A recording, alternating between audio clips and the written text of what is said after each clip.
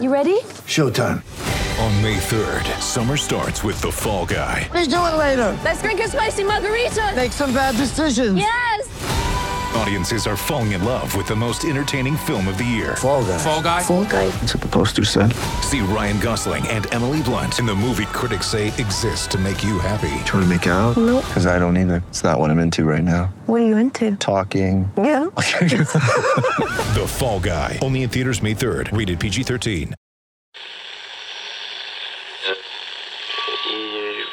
Empire.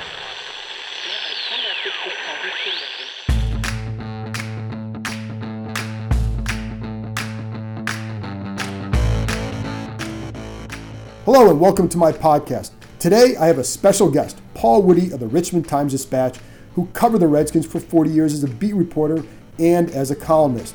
When I was a young reporter on the beat, he was gracious with his wisdom, and I learned a lot from his approach, so I wanted to share this conversation with you. Also, I'm going to share a couple thoughts of my own on Niles Paul and Bill Callahan and answer a couple leftover mailbag questions from last week about Brandon Sheriff and the draft. But first, my conversation with Paul Woody.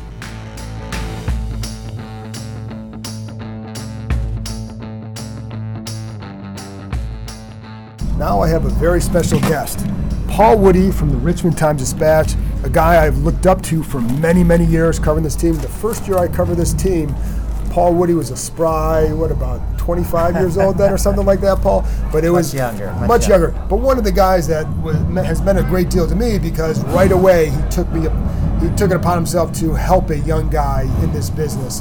Jim Dusabella the same way, others did the same, but Paul was always there. Paul is retiring from the Richmond Times-Dispatch at the end of December and covered the Redskins for 40 years. Oh yeah. 40 years, beat reporter, columnist. And so we're recording this before the last game, home game here. What are the emotions like for you?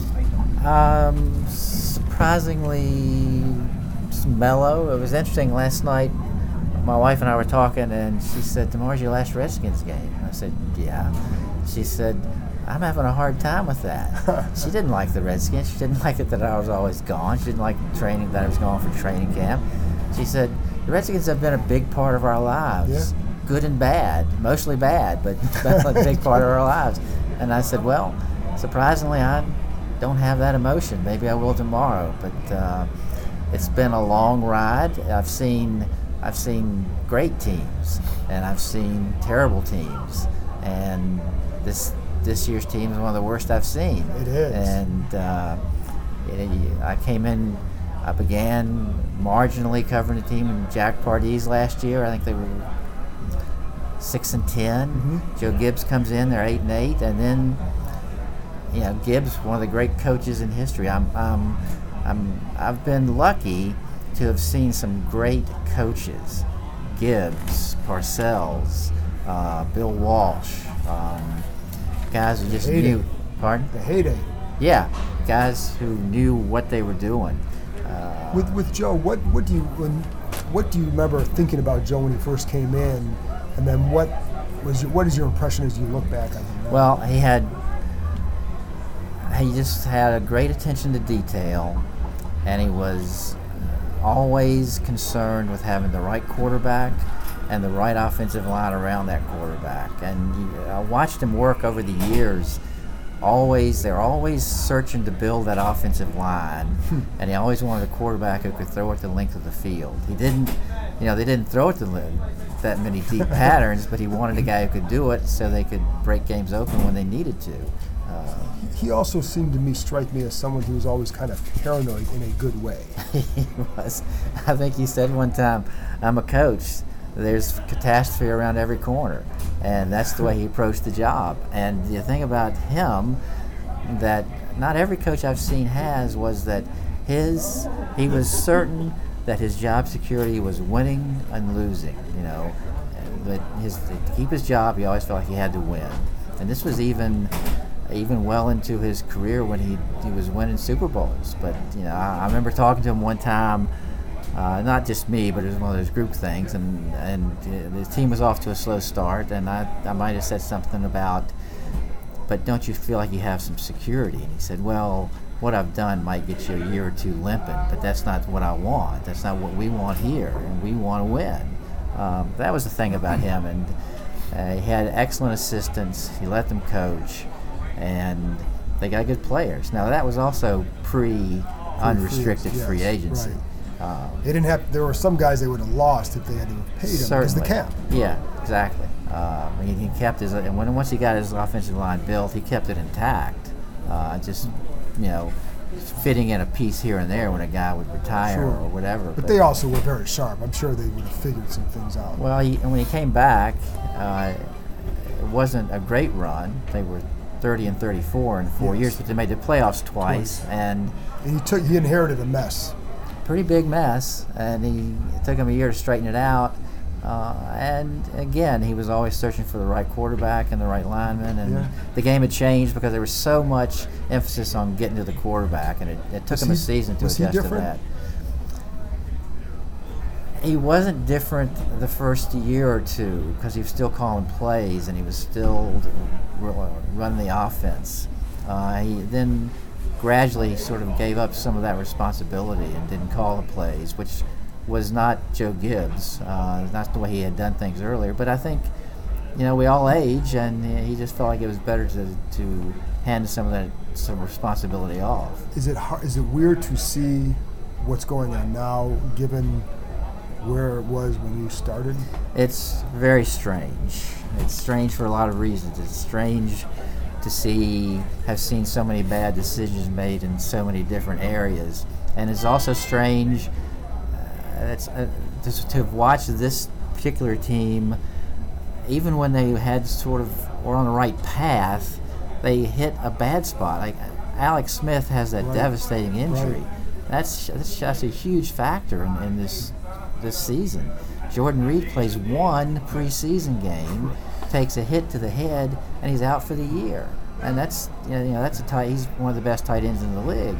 Trent Williams has this dispute with the team and doesn't play. So you've lost your starting quarterback, one of your best receiver, and your best offensive lineman, and it just all falls apart. Right. As an organization, what's the difference now? Jack Kent Cooke was very demanding, but he was hands-off for the most part. I think Richie Pettibone might disagree with that because I think there were some instructions he was given. But once Gibbs established himself and Bobby Beathard established themselves, he let them do what they thought they had to do, what they needed to do to win. Now, he had accountability. If he was going to spend his money, he wanted to win. Sure. And he was good at letting them get the right people in. And now it's been such a revolving door of coaches. I was thinking last night or one day this week, which is why I probably need to retire because I need to get a life. But for the first 12 years, I covered the team. First 13 years I covered the team. It was Pardee for one season, Gibbs for 12. And look at what it's been since then. I know. Pettibone, Norv Turner, Schottenheimer, Spurrier, Zorn, Gibbs, Shanahan, and Gruden. That's like 8 coaches. That's a lot. And you can't have any continuity, and you can't have a lot of success when you're constantly changing things, when you churn the roster every year to a certain degree, but the churn that they've had is too much. And it's also churning styles too. Yeah. So that's why going from Spurrier to Gibbs is a big jump in different styles. You were looking for different players. You see they fit in a different scheme, etc. And it's a hard hole to dig out of once you start going down there. Yeah, it is. And before I forget, let me say this. Johnny, I've always called you Johnny, but you came in, you were so enthusiastic, and you had a really good knowledge of football, and it was just a pleasure being around you. And I don't know that we gave you any guidance, or I followed example. It was a very collegial group of people. It was Jim DiSabella, Vito Stellino, me, you, Rick. And we had Rick Snyder, Dave Elfin, and it was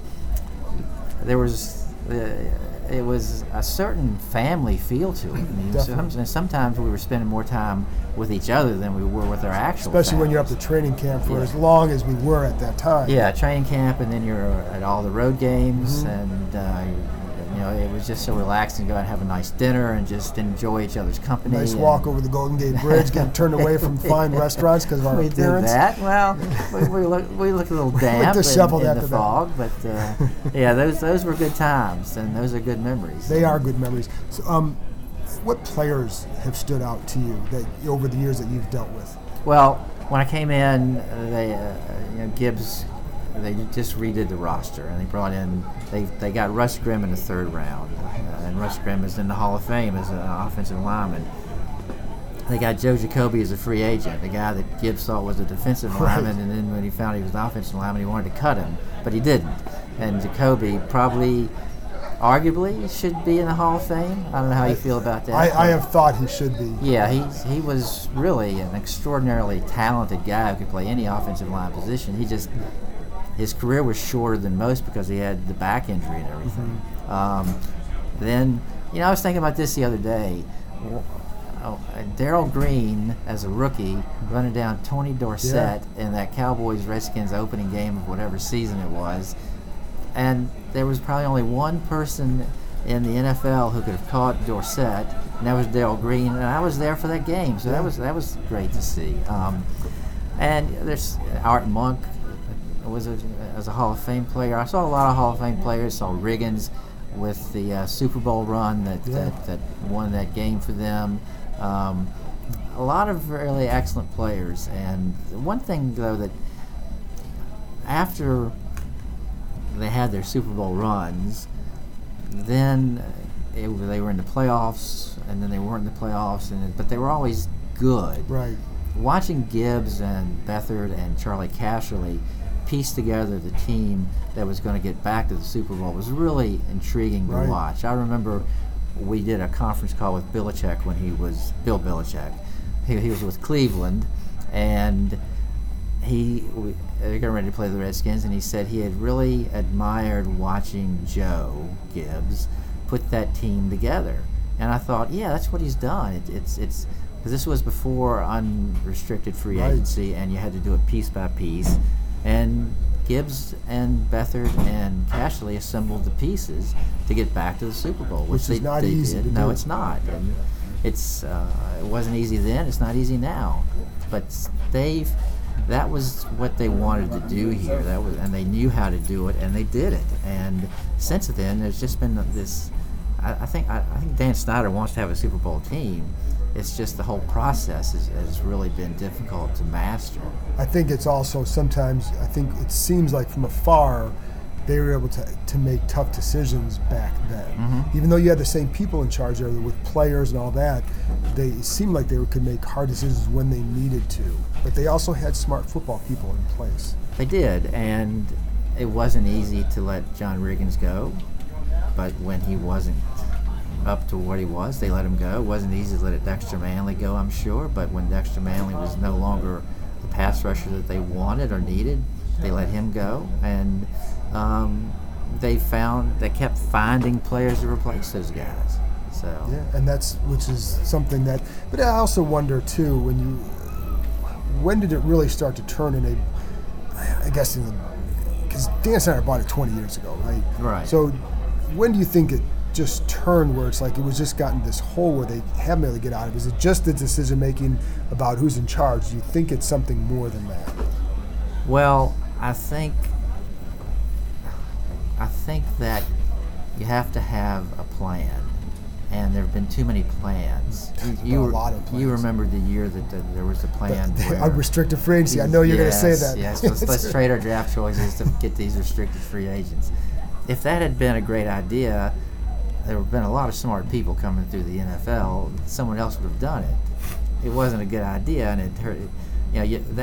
Something like that cost you because you're not building any depth, and the guys that they got didn't make that great a contribution. The Jetskins. Yes. So, the difficulty in focusing on one plan. This is how we're going to do things here.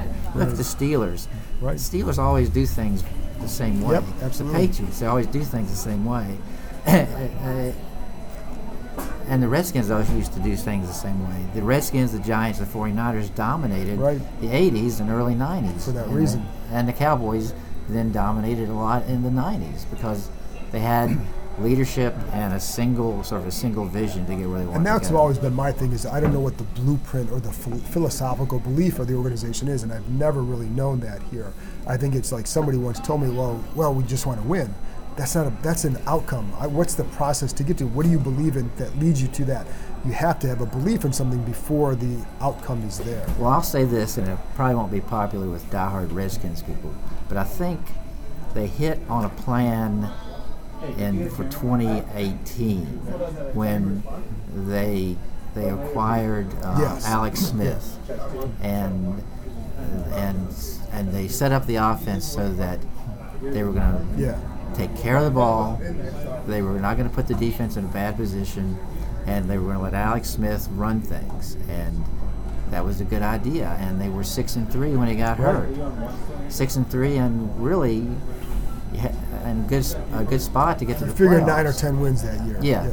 And beyond that, who knows? But that was the first time we felt like there was maybe something that was coming together Right. And more than it had. I think Gruden came to training camp this year with the idea that philosophy worked in 18. It would work in 19 with Case Keenum running the offense, and it's Much different quarterback. Yeah, and It was not. Yeah. And like we said earlier, they haven't had the players this year. Right. And you cannot win in this league without players. I want to wrap up on this too. Do you have any final thoughts for Redskins fans going forward? What do you think is the future of what's taking place now? Well, my first thought has always been, I really feel sorry for diehard Redskins fans, especially one that's born after the first Gibbs era, because they haven't seen much good football, and they've only seen a few playoff games. And they saw an electrifying Robert Griffin for 1 year, and then just a big, chaotic mess after that. I don't know. I don't know what's going to happen with the Redskins. Dan Snyder, to me, has sort of receded into the background. For the most part, it seems to me he's been a hands-off. But again, I'm watching really from afar now. Right. And they've got to settle on a quarterback. They've got to build an offensive line. And I don't know. It's just hard to win, and it's hard to be optimistic that they're going to be successful for the long term. Because obviously Bruce Allen is the big central figure in this too, which you wonder what's going to happen with him. You do.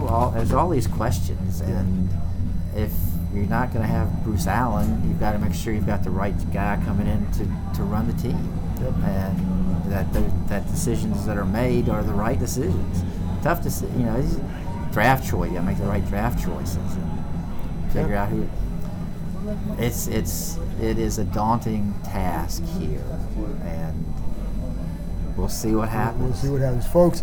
That's Paul Woody from the Richmond Times-Dispatch. I'm not embarrassed to tell you guys that I love this guy. He's been a great friend for me and a great companion over the years, and somebody I've looked up to and admired for years and years and years. So I'm glad that we had a few minutes here with Paul. Johnny, right back at you. All right, man. Happy retirement. Thank you. After this break, I'll be back with a few thoughts, including one on Bill Callahan, and I'll answer some mailbag questions, including what will happen with Brandon Sheriff.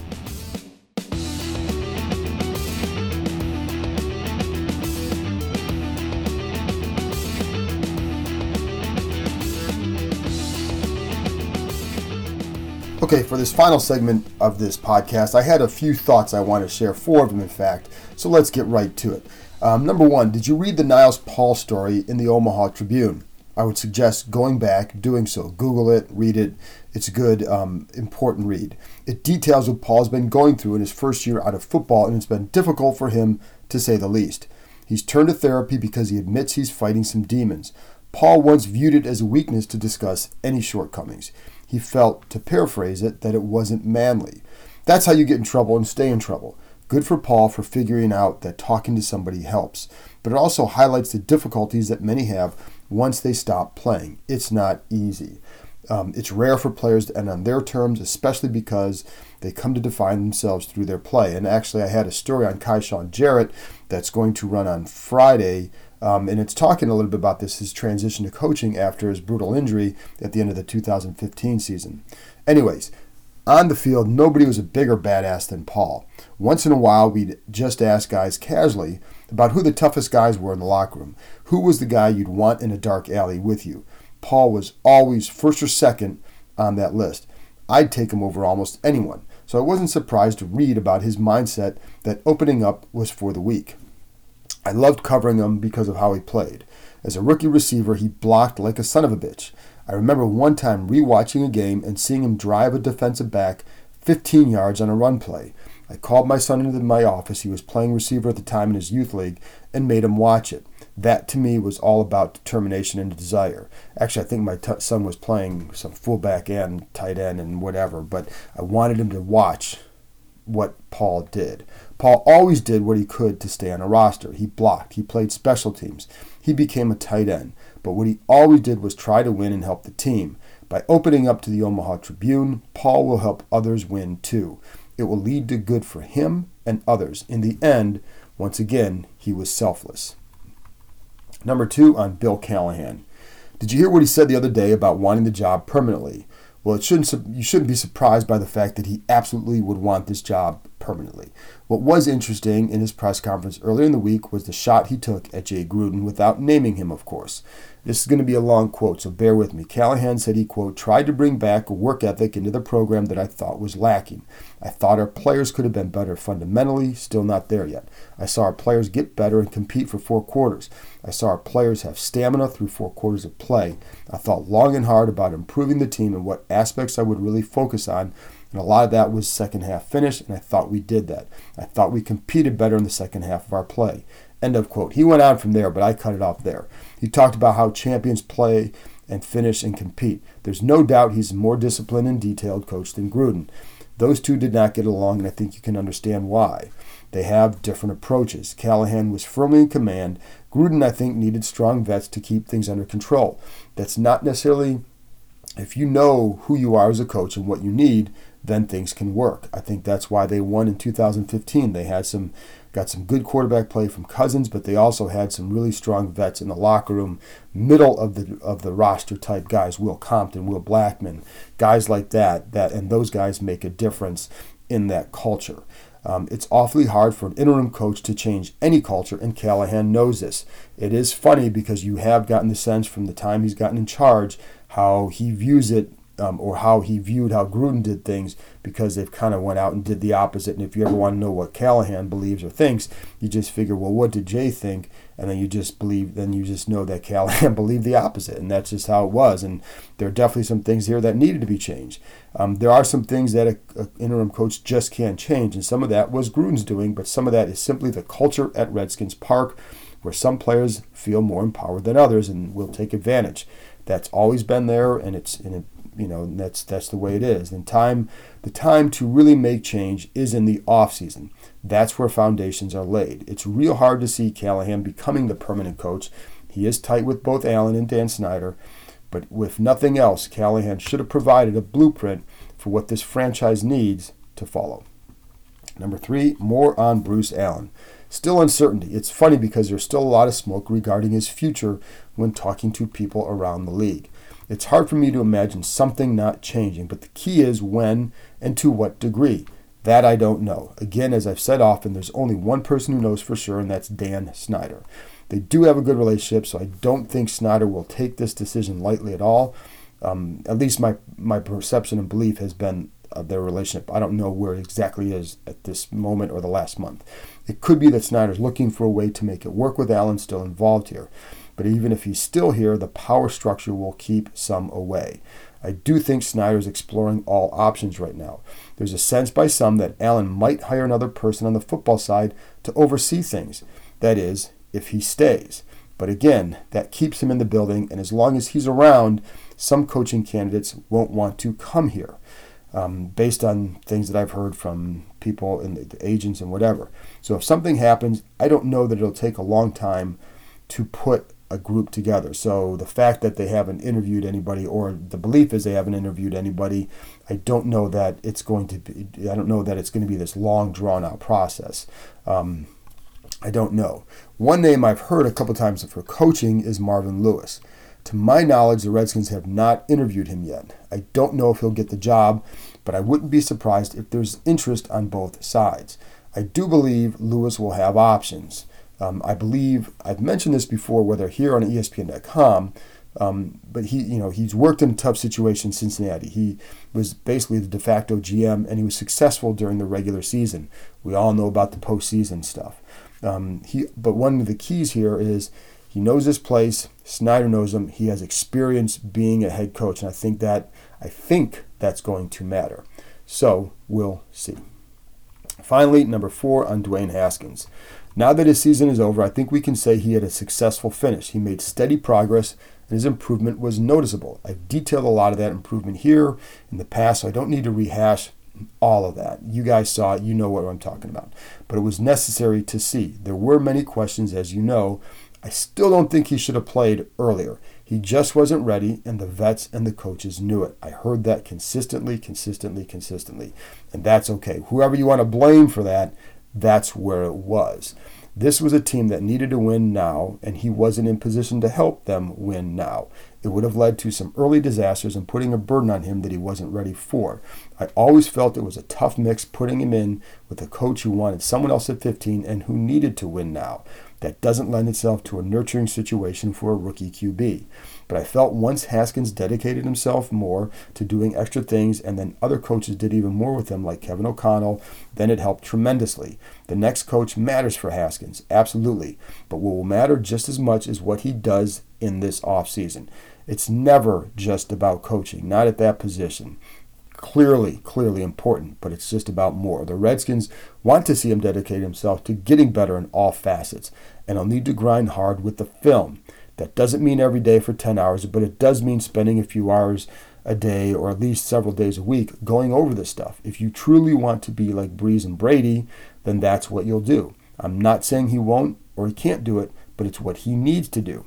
But he also might have a new offense to learn. He's a smart kid, and once he gets the pre-snap stuff down even better, then the rest will start to fall into place. There's still a lot that he hasn't seen yet, but it seems like he's able to adjust to those things he has seen, and that's a good sign. If nothing else, he provided reason to believe that perhaps it'll work.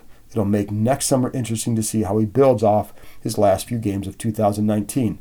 However, he probably showed more improvement than some anticipated, especially after all the early whispers and then his early showings. With young quarterbacks, you can't proclaim things one way or another after their first year. Heck, it's even hard to do that after their second year. What we know is that Haskins took a solid step in his process over the past month. He's provided a different narrative as we enter the offseason. That's it for now. Thank you very much to Paul Woody for joining me. I hope you enjoyed that conversation with a guy that I have looked up to for a long time. As always, thank you for listening, and happy holidays.